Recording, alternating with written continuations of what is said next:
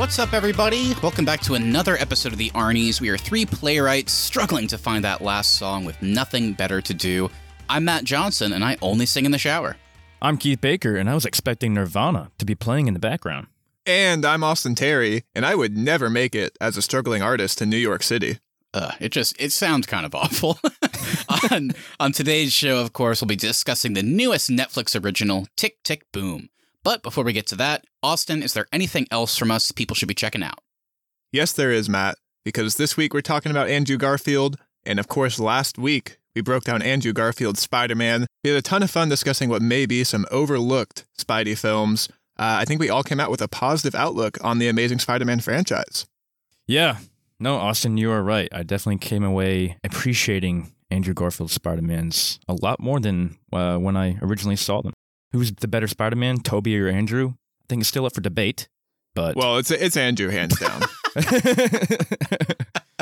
Well, I think we all did agree that Andrew was a better Spider-Man, but Tobey might have been the better Peter. I don't know. But Tom Holland, we're going to have to talk about that soon. So it's just going to throw us all for the loop. That's all I know. And this is a big week, guys, because I think this might be the first time we've had back-to-back weeks with the same actor. So Andrew's back. He's back for more on the Arnies. Probably. At least like a lead actor, for sure. But yeah, check out that episode because, I mean, people shit on the Amazing Spider-Man movies, and I was, believe me, as the biggest Tobey Maguire, Sam Raimi fan, I was ready to do the same thing. But while watching, I was like, kind of like this.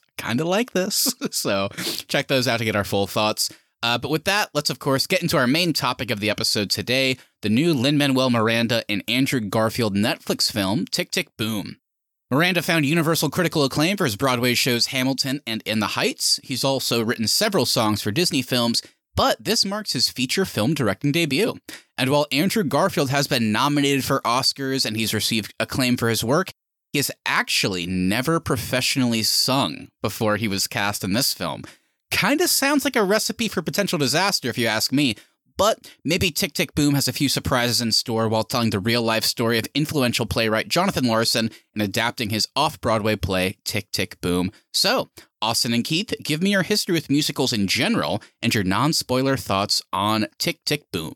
Yeah, for me with musicals, I wouldn't say it's something I seek out regularly, but I am a fan of all the recent hits like La La Land and The Greatest Showman.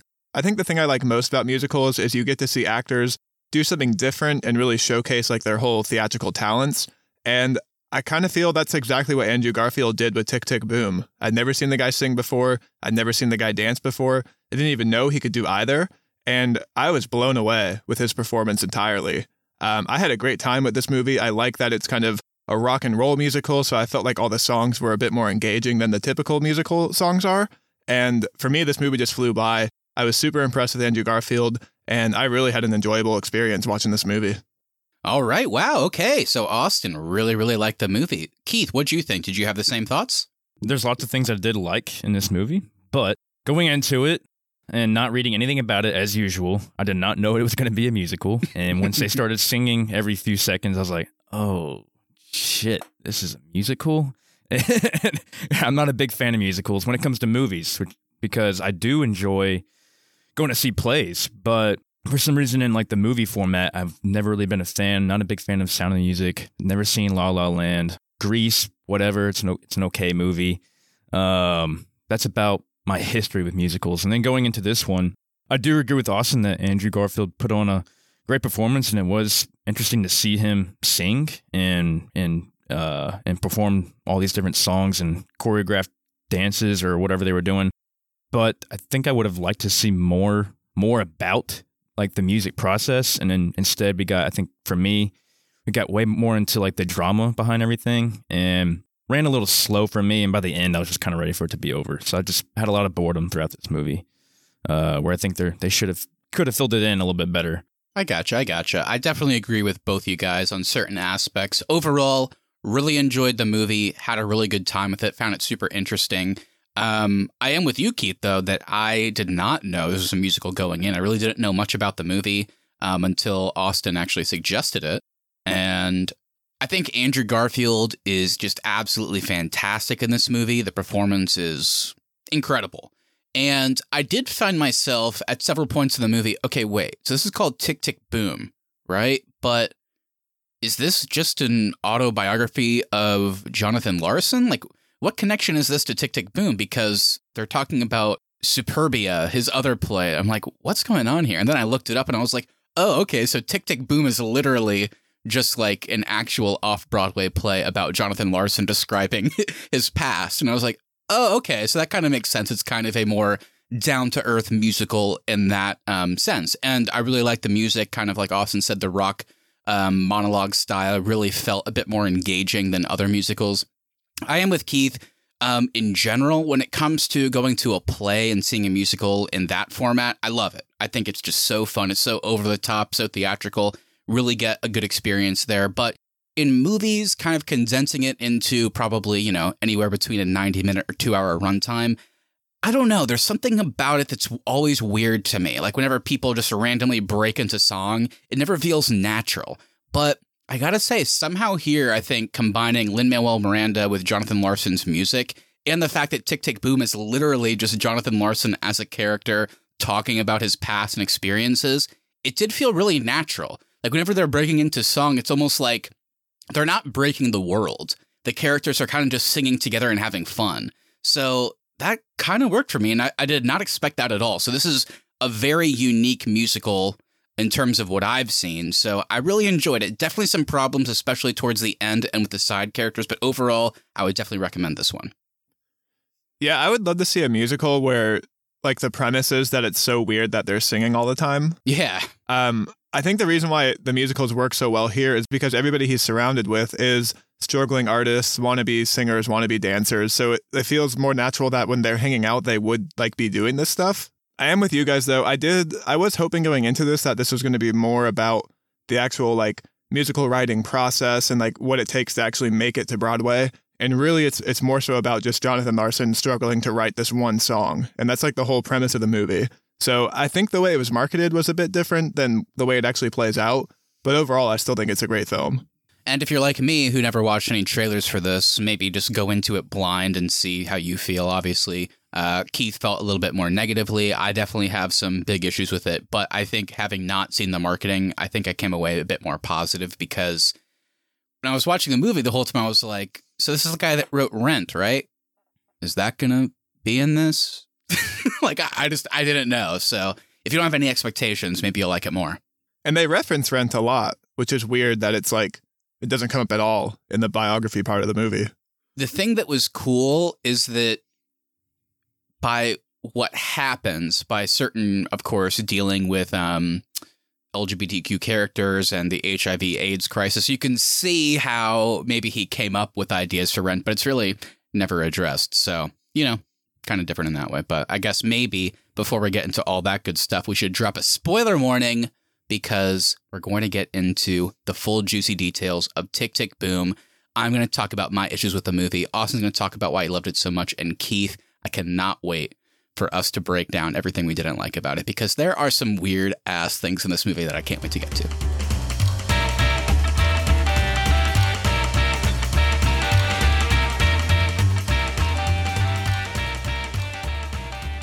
All right, everybody, here's your final spoiler warning. We are getting into it. Austin and Keith, I want to hear about the casting crew to set us up. What you got for me? All right, so Tick, Tick, Boom is directed by Lin-Manuel Miranda. Like Matt said, this is actually his feature film debut. You may know him from his Broadway achievements like Hamilton and In the Heights, and his awards include a Pulitzer Prize, 3 Tony Awards, 3 Grammys, 2 Emmys, and an Academy Award nomination. Tick, Tick, Boom is written by Stephen Levinson. You may know him from Dear Evan Hansen and Masters of Sex. And our choreographer for the film is Ryan Heffington. And of course, based on the musical Tick, Tick, Boom by Jonathan Larson. All right, going into our cast, we have Andrew Garfield as Jonathan Larson, Alexandria Shipp as Susan, Robin De Jesus as Michael, Vanessa Hudgens as Carissa, Joshua Henry as Roger, with Judith Light as Rosa Stevens, and Bradley Whitford as Stephen Sondheim. There's our cast and crew, guys. Any positives, any negatives?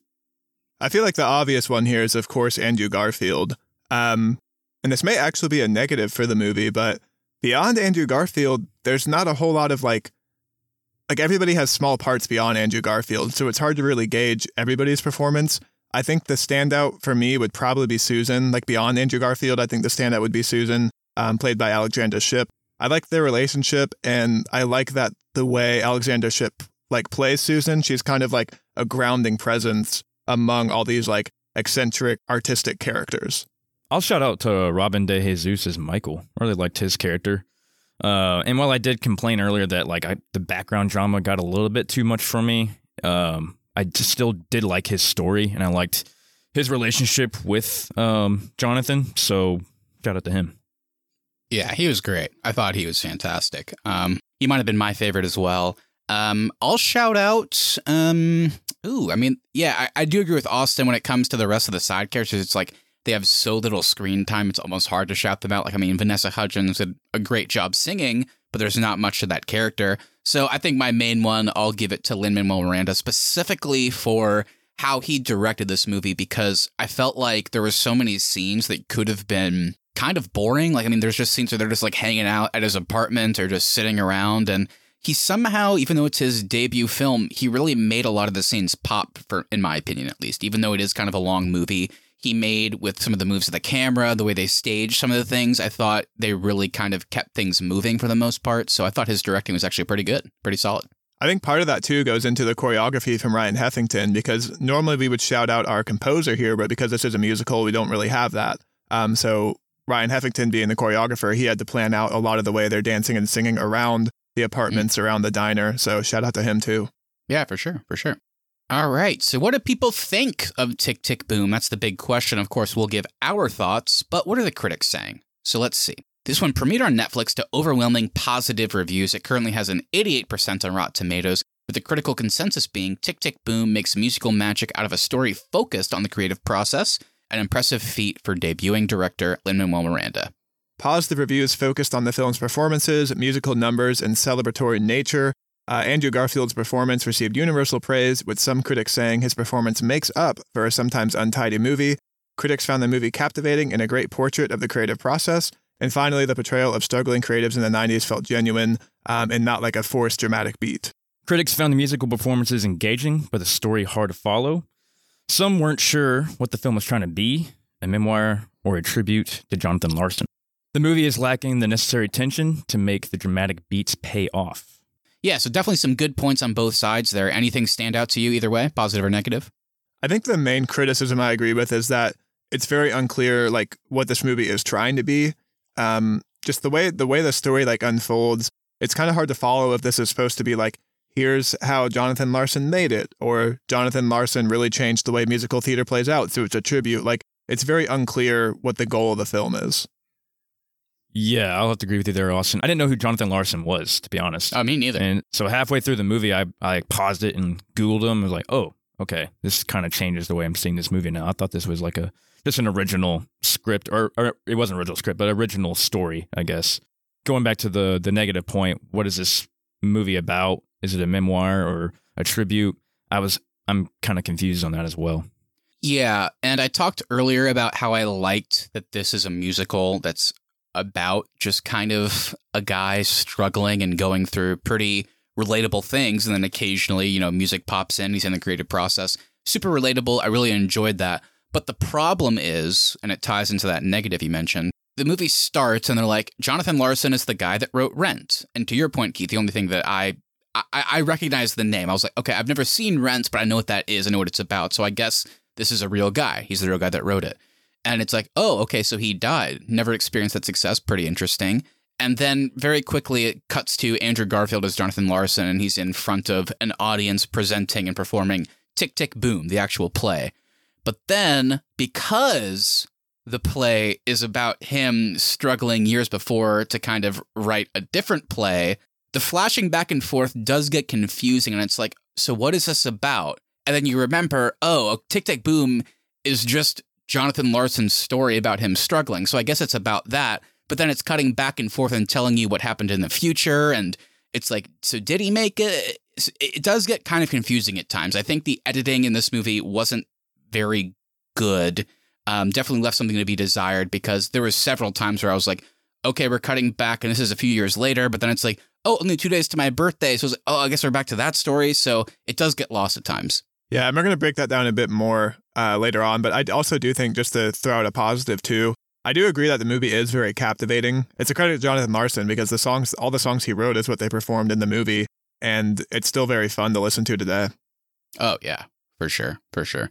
Yeah. My only main negative is just that if it had played out chronologically, I'm not saying it should have, but just like the framing device of him, like in the quote unquote present telling his story, and then it cuts back to that. If we had just focused on the stuff in the past, I think it would have made more sense. Do you think it would have flowed better if all of the musicals had happened in the performance of Tick, Tick, Boom? Like, do you think all of the flashbacks should have just been like the dramatic acting beats, and then when they do a musical, it just takes place in the actual musical in the movie? I think I preferred the way it was. I liked that we were seeing, and for the audience that hasn't seen Tick, Tick, Boom, again, I know we're in spoiler territory, obviously, but seriously, go watch it, because if you're still listening to it, this is not going to make that much sense. So basically, there is a framing device of Andrew Garfield as Jonathan Larson performing Tick, Tick, Boom in front of an audience, right? And then it's constantly, he's referencing things that happened in the past, and then we see that. And I liked seeing the musicals actually happen in the past. I thought it was presented in a cool way, and it worked for me. I think if we were just like stuck in a room watching like Vanessa Hudgens like doing every song, wouldn't have been as good. I just thought the pacing and the editing was a bit off, because every time it would cut back to Andrew Garfield in the present, I was like, oh yeah, I forgot that this was a thing. I forgot about the framing device every time they cut back to it. Yeah, I think for me, I almost would have liked to have seen how they would have done it if they had only done the musicals during the play part of the movie, because in my notes I have like written down from the opening, it's like, oh cool, this is going to be like Amadeus, where we're actually going to see him perform on stage. And then it didn't really play out that way, just from the way they opened the movie. I guess I like the way they did it. And I like the way, like you said, Matt, how they were able to instill the musicals in the past as well. I think that's actually some of my favorite parts of the movie, is when they're not performing on the stage. Like the party scene. I really like that scene a lot. When they all just kind of start breaking out, beating on the furniture, and, you know, spontaneously go into a song. I like that aspect of it. Probably would have been kind of boring just to like show everything on the stage. To that point, and to Austin's point, the thing that's kind of interesting about it is they couldn't have done it any other way on stage, because what we were seeing was Tick, Tick, Boom was never a Broadway show. It was off Broadway. So what we were seeing was kind of the quote unquote like cheap presentation as it was in real life. So if they had like made it more dramatic on a bigger stage with a bigger audience, that wouldn't have been how it actually happened in real life. So maybe they were like, because in a small room like this with just a few singers, that's how it was. So we have to focus everything in the past to make it a bit more cinematic, and how, you know, we can actually show it in an interesting way. Yeah, I guess it would have been hard to make it seem like this grand production if it was never that in real life. Because it wasn't. Yeah, exactly. All right. Yeah, so some good stuff there. But let's go ahead and get into the details. I want to talk about this framing device more, of course, and some of the characters. So let's go ahead and open it all up. It's time for our roundtable discussion. We each brought some points in here, and let's get into it, my friends. I'll start us off. Like I said earlier, the film opens up by letting us know that Jonathan Larson actually passed away very suddenly before the debut of his show Rent, which would go on to universal critical and financial success, and he never actually got to experience it. So while the story is technically an adaptation of his earlier work, Tick, Tick, Boom, he is our main character. So what did you think of him just as a character in general? Any additional thoughts on Garfield's performance? What'd you guys think? As far as his performance, I thought it was great. I mean, I think Andrew Garfield, I haven't really seen him in that much. I mean, besides the Spider-Mans and then Hacksaw Ridge. Social Network? Oh, Social Network too. Yeah. So I guess those 3 or 4. So yeah, it was interesting seeing him in this role. I didn't know he could sing. I didn't know he could do any of this kind of stuff. I don't think he did either. I was reading that Lin-Manuel Miranda, he watched Andrew Garfield in a play that wasn't a musical. He watched him in just a normal play, and in his mind, he knew that he wanted to tell a story about Jonathan Larson. And while watching Andrew Garfield, he was like, that's my guy. That's who's going to do it. But he had no idea if he could sing. And Andrew Garfield also, like, I was reading he studied musical theater for this movie. Like, he had never done it before. That's cool. And then going to his character, Jonathan Larson, once I discovered that this was a true story, it really paints a picture for people who are your starving artists in places like New York or LA or any other kind of artist kind of town. They just dedicate their existence to it, and they don't care about making no money at all for so long. They're waiting tables or, you know, whatever, you know, jobs they got to do just to pay the rent and all that. So that's pretty pretty crazy to see. And, you know, and a lot of people don't make it. So it's pretty incredible whenever somebody like him does eventually make it. Sadly, he died young, but, you know, you hear the stories all the time. Lots of people in Hollywood today that probably were doing the same thing, like barely paying their rent, and then all of a sudden they get one big break and that's it. They're rich as hell, and they're off to the races making a bunch of movies or plays and all that. Yeah, I think they did a really good job of painting him as this laser-focused artist who's solely focused on getting his play out there. He'll do whatever it takes. And I think as a result of that, for parts of the movie, it is a little bit hard to root for him because when he's getting in discussions with his friends or his girlfriend, in your mind, or at least in my mind, I'm like playing out, okay, well, here's what you probably should be saying in this situation. And you can tell he's just not listening. He's only focused on what he can do for his play or how he can turn something into a song. And so I think they did do a really good job of showing just how, I guess, stubborn he could have been whenever he's really focused on this play. But then as a default to that, it's like you could probably be a better friend or a better partner in some of these situations. Yeah, like way too tunnel visioned in some moments. But that's what the movie to me was about. It was about a guy with tunnel vision and just could only see his future success. He was so sad that the legendary Stephen Sondheim had his first big Broadway hit when he was 27, whereas he's about to turn 30. So he's a failure in his eyes. And I'm not saying that as a negative either. Like I thought it was. No. I know they did a great job of portraying that. That's what I love about the movie is that he is a guy with flaws, but he is really kind. He's a really good person. But because he's so driven to his art and he doesn't want to supplement it with anything else, he just wants to spend all his time on this and find success, it does lead to him potentially like jeopardizing his best friend, Michael. And, you know, he loses his, you know, relationship with Susan as part of that. But after the fact, the movie does acknowledge that, which was my initial point, is that he and Michael do talk it out and do reconcile. And he and Susan, maybe they're not together at the end. They still kind of come to a common ground and are able to kind of forgive each other and accept each other. So I like that the character, it's weird to say because he's a real person, but the character of Jonathan Larson kind of realizes that maybe he made mistakes kind of just focusing for so many years on his art, and he should have made room for more friends, because that's what kind of the success was all about. All these people love him and he should have been more open. And by the end, I think he is. So I thought that was really cool. And that was my favorite thing about Michael, too, is that Michael is this character that will call him out on his shit and be like, yeah, maybe Steven Sodenheim made it at 27, but you're not Steven Sodenheim. You're 30. I really liked how Michael is able to make him kind of see a different picture than what he can only see in his tunnel vision.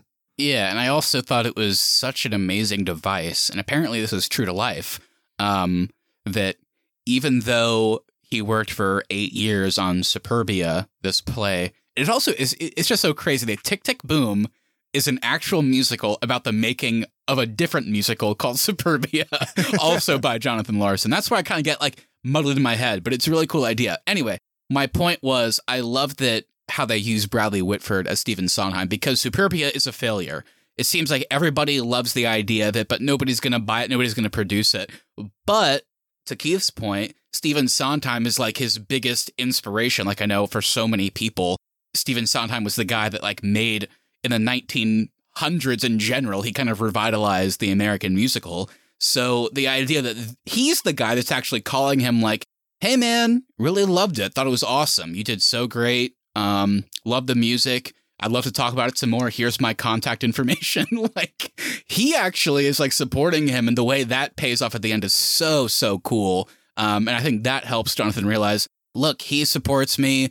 I love what I made. It didn't turn into anything, but I can move forward and, you know, be a better friend, be a better playwright. So unfortunately he died early, of course, but still really cool how that all played into it.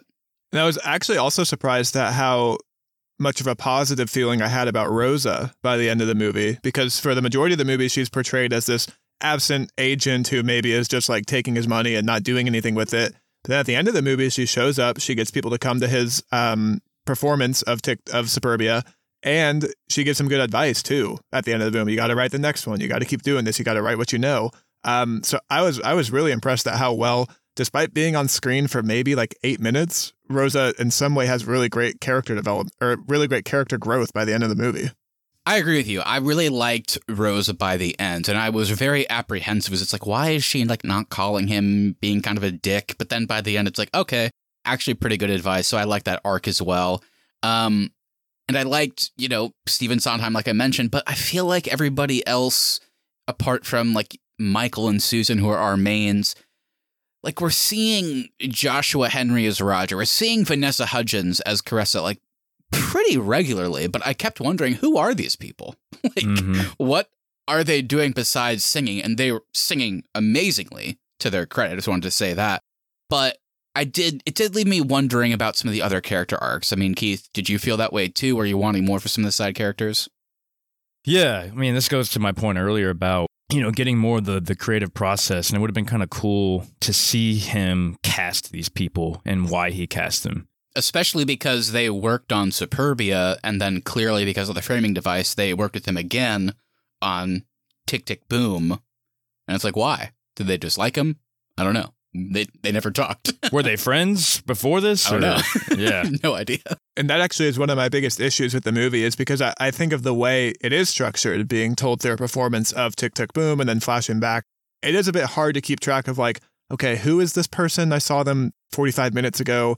What's their relationship with Jonathan? Like, I think the side characters do get cut out the majority of the story. And it just gets a bit muddled because you're showing us similar things and characters don't look that much different. So it's like we're seeing Carissa and Roger, like, I guess in 1990 while they're making Superbia, but then it like flashes forward to the making of Tick, Tick, Boom, and it's there, and it's like, okay, so Jonathan Larson is singing, he's telling us a story in the present, and then it's flashing back to the past where he was singing songs for a different musical. So yeah, we've talked about it, but it just gets a bit confusing, and the characters, I don't know. Yeah, they just get a bit lost in the mix. And I really liked all the performances, but the story itself doesn't serve, I would say, doesn't really serve most besides Andrew Garfield as Jonathan.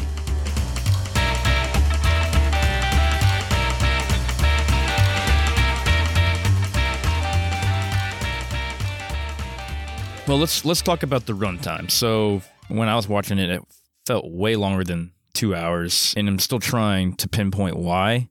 But it did feel like there was some slow parts, and some of the songs kind of went on a long time, where I was kind of like, I had that Sam Smith writing on the wall kind of feeling like, geez, like, can we wrap this up already? Like, it's a good song, but like, it just kept going on and on. I'm like, golly, like, just go on to the next one. Are you guys in the same boat? Probably not, but I mean, did you guys feel his pace fine? I had the opposite experience, actually. For me, it was like, why are we talking so much? Why aren't we singing? Like, if I felt, for me, on some points, it was like, there's a lot of breaks in between the actual songs. Yeah, I don't know. There was to me, it felt like 50-50. There was just as much breaks as there was music. And it felt like some stuff was kind of repetitive with him and Michael, and then him and Susan, their conflicts. It's like, we get it. Michael and Susan want to have lived the more practical life, and I get it. That's what they want, but they kept bringing it up, and that kind of got a little repetitive for me.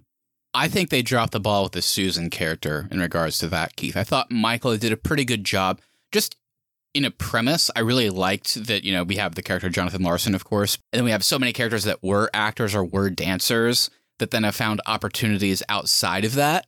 And I thought that was really cool. And it's like watching them interact with Jonathan after having kind of moved on from that life was really fascinating for a story about a struggling artist. But I think for the Susan character, I agree with you. It really did feel like after a certain point in the beginning, her only purpose in the story was to have her come in and say, Jonathan, hey, it's me, your girlfriend. Can we talk about the job offer I got? And then he's like, oh, no, I'm busy. And then I was like, okay, see you later.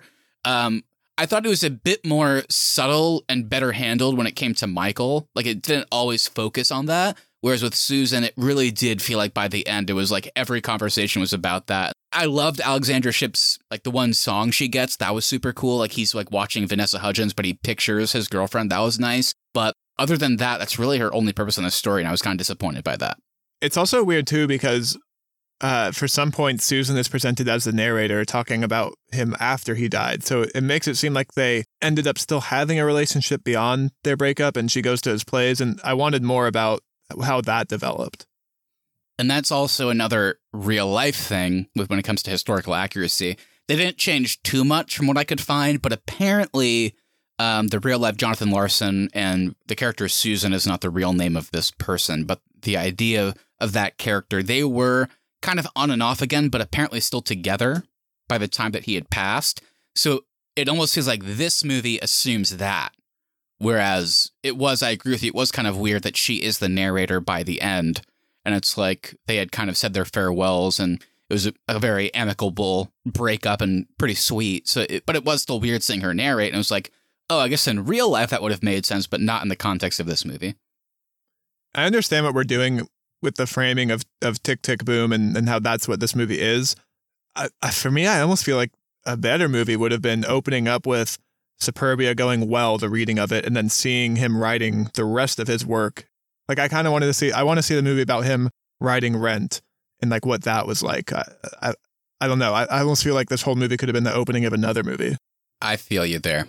I agree with like the critical point that Lin-Manuel Miranda did a really good job of directing and making it engaging. The whole idea of struggling and coming up with new ideas and kind of finding success, being creative. I thought that was super cool. But I do agree. It's like by the end of the movie, although I really did enjoy it, I was like, couldn't a lot of this had been like the Superbia? Couldn't that have been closer to the beginning? And then he gets that initial like, oh, I everybody loved it, but I still failed. Nobody wants to buy it.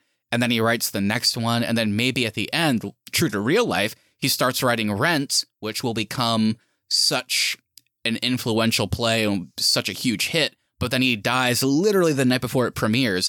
I didn't like how that was just relegated to narration. Like Austin, you already brought up Susan's narration. It was so, and I hate to use this word in context of like of a real life tragedy. I would use the word tragedy, but it was so goofy how it just like gets to the end and then Susan is just narrating.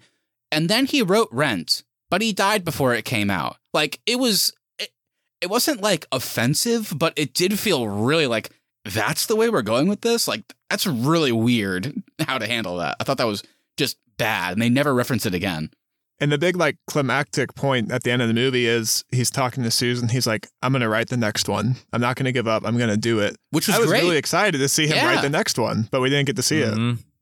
Yeah. And to me, they were kind of like teasing that throughout the whole movie because they started off with like saying, and before he won all the whatever prize, Grammys or Oscars or whatever it was, you know, this is who he was. And then you're like, oh, cool. So when we get to the, you know, towards the end of the movie, we're going to see him become successful and see how it all plays out for him. And then, yeah, it just ends with with just telling us what happened to him again. Like, you already told us what happened to him. Yeah.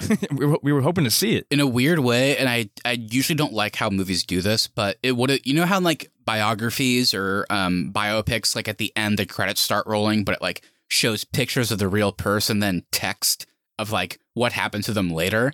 I think it would have been really cool if the movie ended with him, you know, Tick, Tick, Boom is out, and then he starts writing something, and then he suddenly passes away. And then it just says at the end, shows a real life picture of him. And then Jonathan Larson, what you just saw him write was Rent, which became the biggest thing in the world. And even though he didn't get to experience the success, he found what he wanted to do and found the stories he wanted to tell. Because the weird thing, and it's kind of how we talked about Lin-Manuel Miranda is trying to juggle a few different things here, because we have to think about this. This is an adaptation of a musical called Tick, Tick, Boom. Tick, Tick, Boom was about him and his struggles making Superbia and then moving on. Because that came up before Rent, Tick, Tick, Boom was never about, I'm going to write the next big thing. I'm going to call it Rent. It wasn't about that. So whenever this movie tries to shove in like the beginning and ending narration of, but then he was successful, hold on, he did find success in this thing called Rent. Ever heard of it?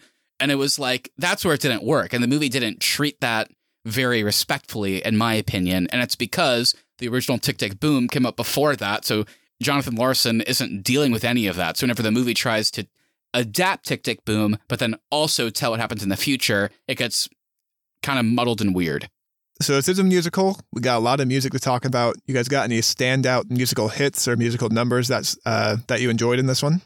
No, I mentioned one of my favorite ones earlier was the apartment party scene. For some reason, good. I really liked that one. No music in that scene too, which is pretty cool. Mm-hmm. That's why I liked it. It was like just a little bit more simple, and it's kind of a spontaneous, and they're just beating on the furniture. And there's that one guy who was like making fun of artists. when he got there, he's like, "Yeah, screw artists." And then he's like, "So anyway, what do you do?" It's like, "I'm about to write the greatest musical of all time." So funny. This guy's so good.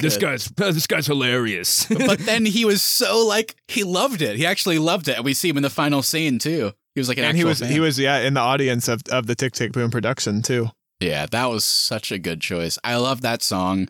I think Real Life is the name of the one that I singled out, and it was whenever basically it was whenever he kind of is going through Central Park and he's like, I'm like, why have I been wasting all these years trying to write this whenever I have, friends and close ones that I should have been paying more attention to.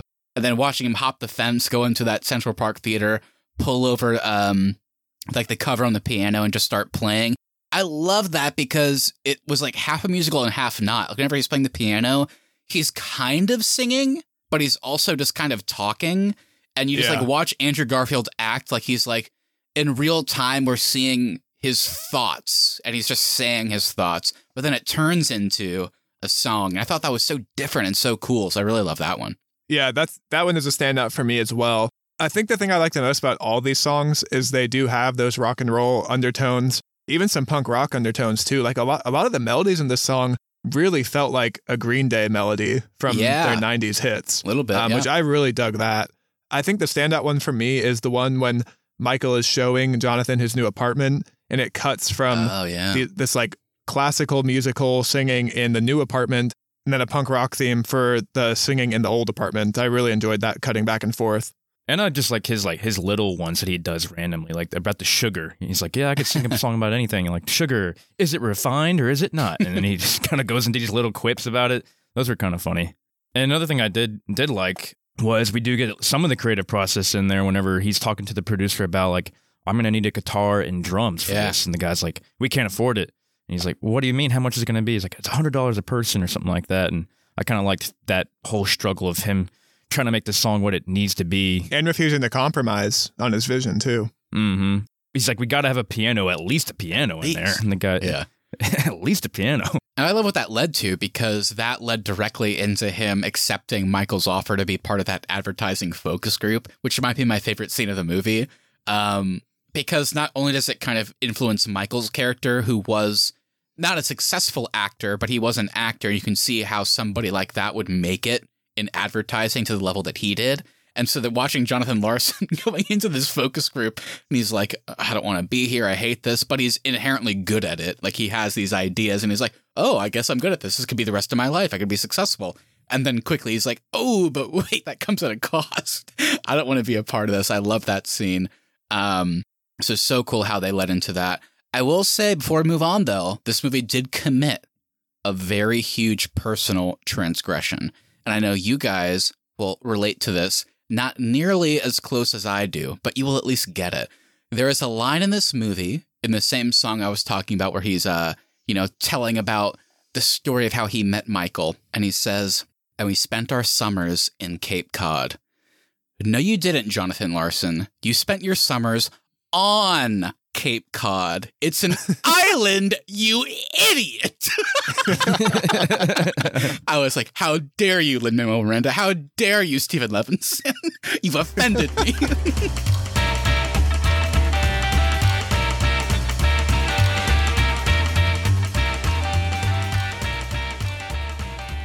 So the main crux of the movie is him trying to come up with this song in the second act of his musical. It's the main thing he needs to put the whole thing together.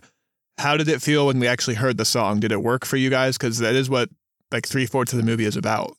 It didn't stand out to me when thinking about the rest of the songs. In general, though, I will say, just to be clear, I thought the music in this movie was all fantastic. But that one, to your point, Austin, it didn't really stand out lyrically or just kind of musically. Like, oh, wow, this is the one we were building towards, and it's so different.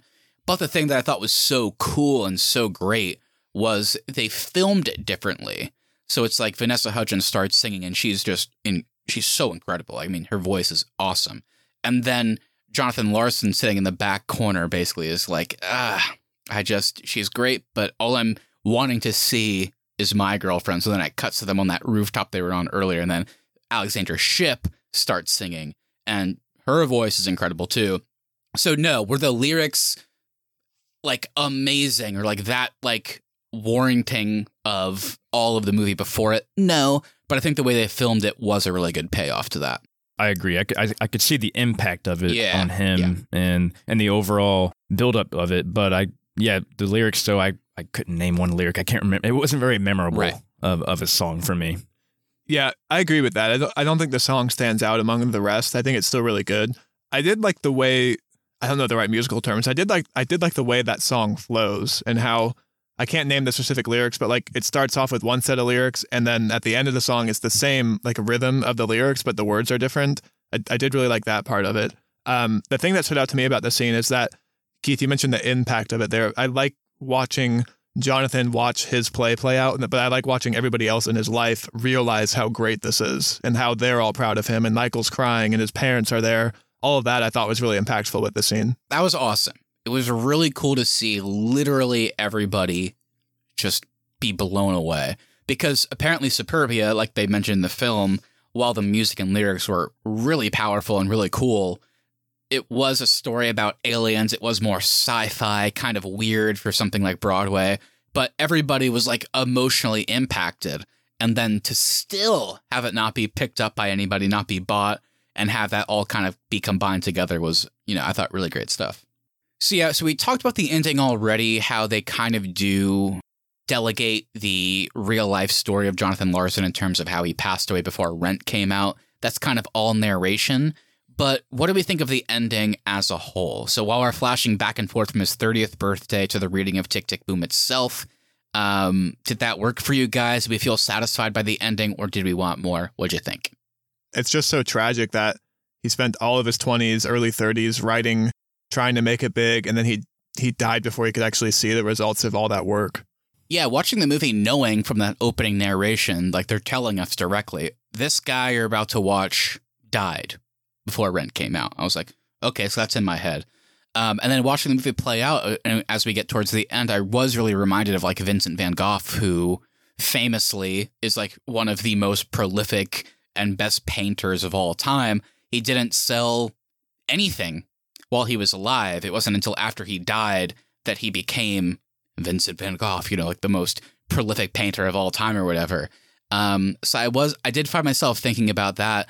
And I did like how the movie inserted some things that were true to life that showed that while Jonathan Larson never got to experience the success of not an off-Broadway,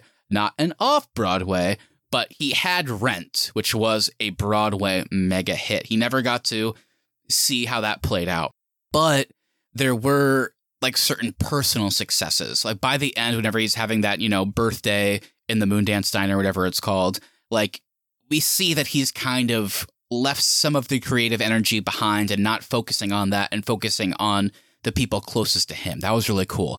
Watching Stephen Sondheim leave a voicemail for him, which apparently happened, was really, really awesome. Maybe he didn't find success in the past, but his idol thought he was great.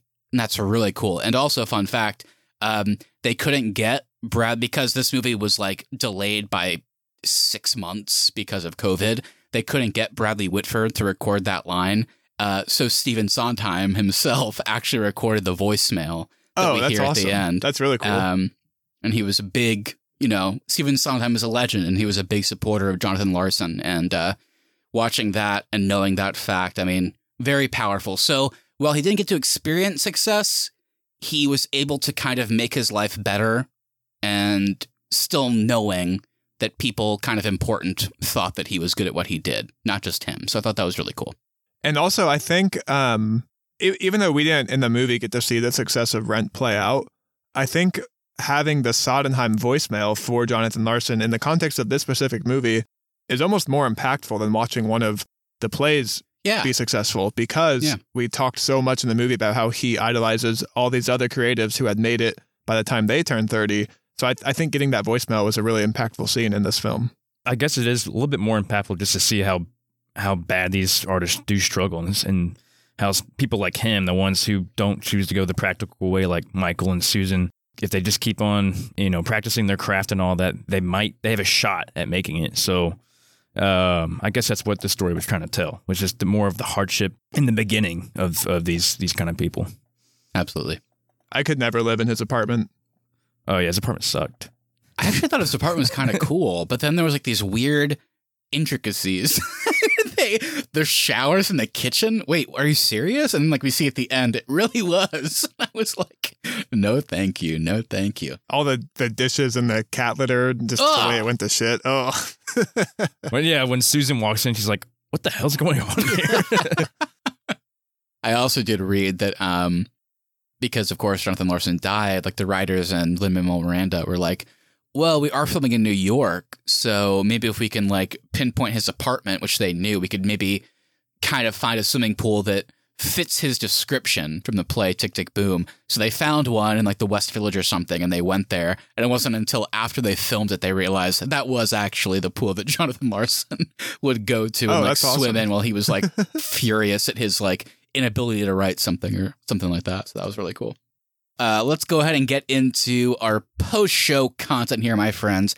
Any awards? You may give out some Arnie awards every show. What are you guys thinking? What deserves, maybe not an Academy Award, but what do you want to praise for this film, positive or negative? I've got an award. I don't quite know how to phrase it yet, so maybe you guys can help me workshop a title. The gist of it is, how is this staying up? How is this staying on his head? And that is Jonathan Larson, Andrew Garfield's hair in this movie. The shape of it. How does it stay on his head? It looks like it should just kind of fall off, or he should fall over with how big and tall it is. Even the character of his dad was like, his hair, look at his hair. It's crazy. I love that. That was great. Most durable hair award? Most durable's good. That's pretty good. Most durable, that's for sure. Because he's not, I would say he's not the most hygienic person at this stage in his life. So that's probably some dirty hair up there, but it's still staying up. It still looks good. That's true. It looks like he didn't take a shower the entire movie. Well, he swam. He swam in the pool. That's true. That's He's true. one of those guys that's like, I can't shower or bathe, but I'll go to my local pool. That's got to be enough, right? I'll do the best customer service award, and that goes to Jonathan / Andrew Garfield. In the Moondance Diner, when that one old guy comes up and he's like, how many in your party? And the guy wouldn't answer. He's just like, my name is Mr. Kaplan. Do I need to spell it out for you? No, sir. How many are in your party? I don't know if I would have been able to keep my cool there. So best customer service goes to Jonathan. My award, of course, nobody doubted, is the I'm Emotional Award. And that goes to the scene where Jonathan, after playing on the piano, describing his relationship with Michael, goes back covered in rain and knocks on Michael's door and says that he'll be there. And he finds a support group. And I had some tears flowing. And I will admit that after that scene, I did rewind back to watch it again. I did cry again. There was also a deleted scene there where No. Michael and Jonathan are having some back and forth banter, but they didn't use it. But essentially, it was Michael going, wow, it rained on you. You don't smell like shit for once because you haven't showered in 3 months. Well, there is a beautiful, I mean, every one of Jonathan Larson's friends describe him as only using the local pool or just whenever it rains. That's how he bathes. He actually wrote a song about why do we shower when we have public pools and rain. There you go. Oh, I thought he that's might. a I good thought one, he might Austin. have it in his repertoire somewhere. So with that, thank you so much, everybody, for listening. If you enjoyed this episode, make sure you hit that follow button so you never miss our upcoming content. Also, if you wouldn't mind sharing us with a friend, we really would appreciate that so we continue to grow our show. Please leave us reviews as well. Even if you can't write anything, leaving us a 5-star review on Apple Podcasts, Spotify, or wherever you get your podcast, it really does help us out. At the Arnie's is our social, and the Arnie's.media is the website. We'll be back next week to discuss some movies that surpassed our expectations going in, so that should be fun. And everybody be on the lookout because I think the first week of December, we're going to be putting out our holiday bracket so that way we can recommend some movies you should be watching for the holiday season. Can't wait to watch Christmas with the Cranks. It's the best one. Lastly, we want to hear from you, so please send us a message on Instagram at The Arnies or email us thearniesmedia@gmail.com.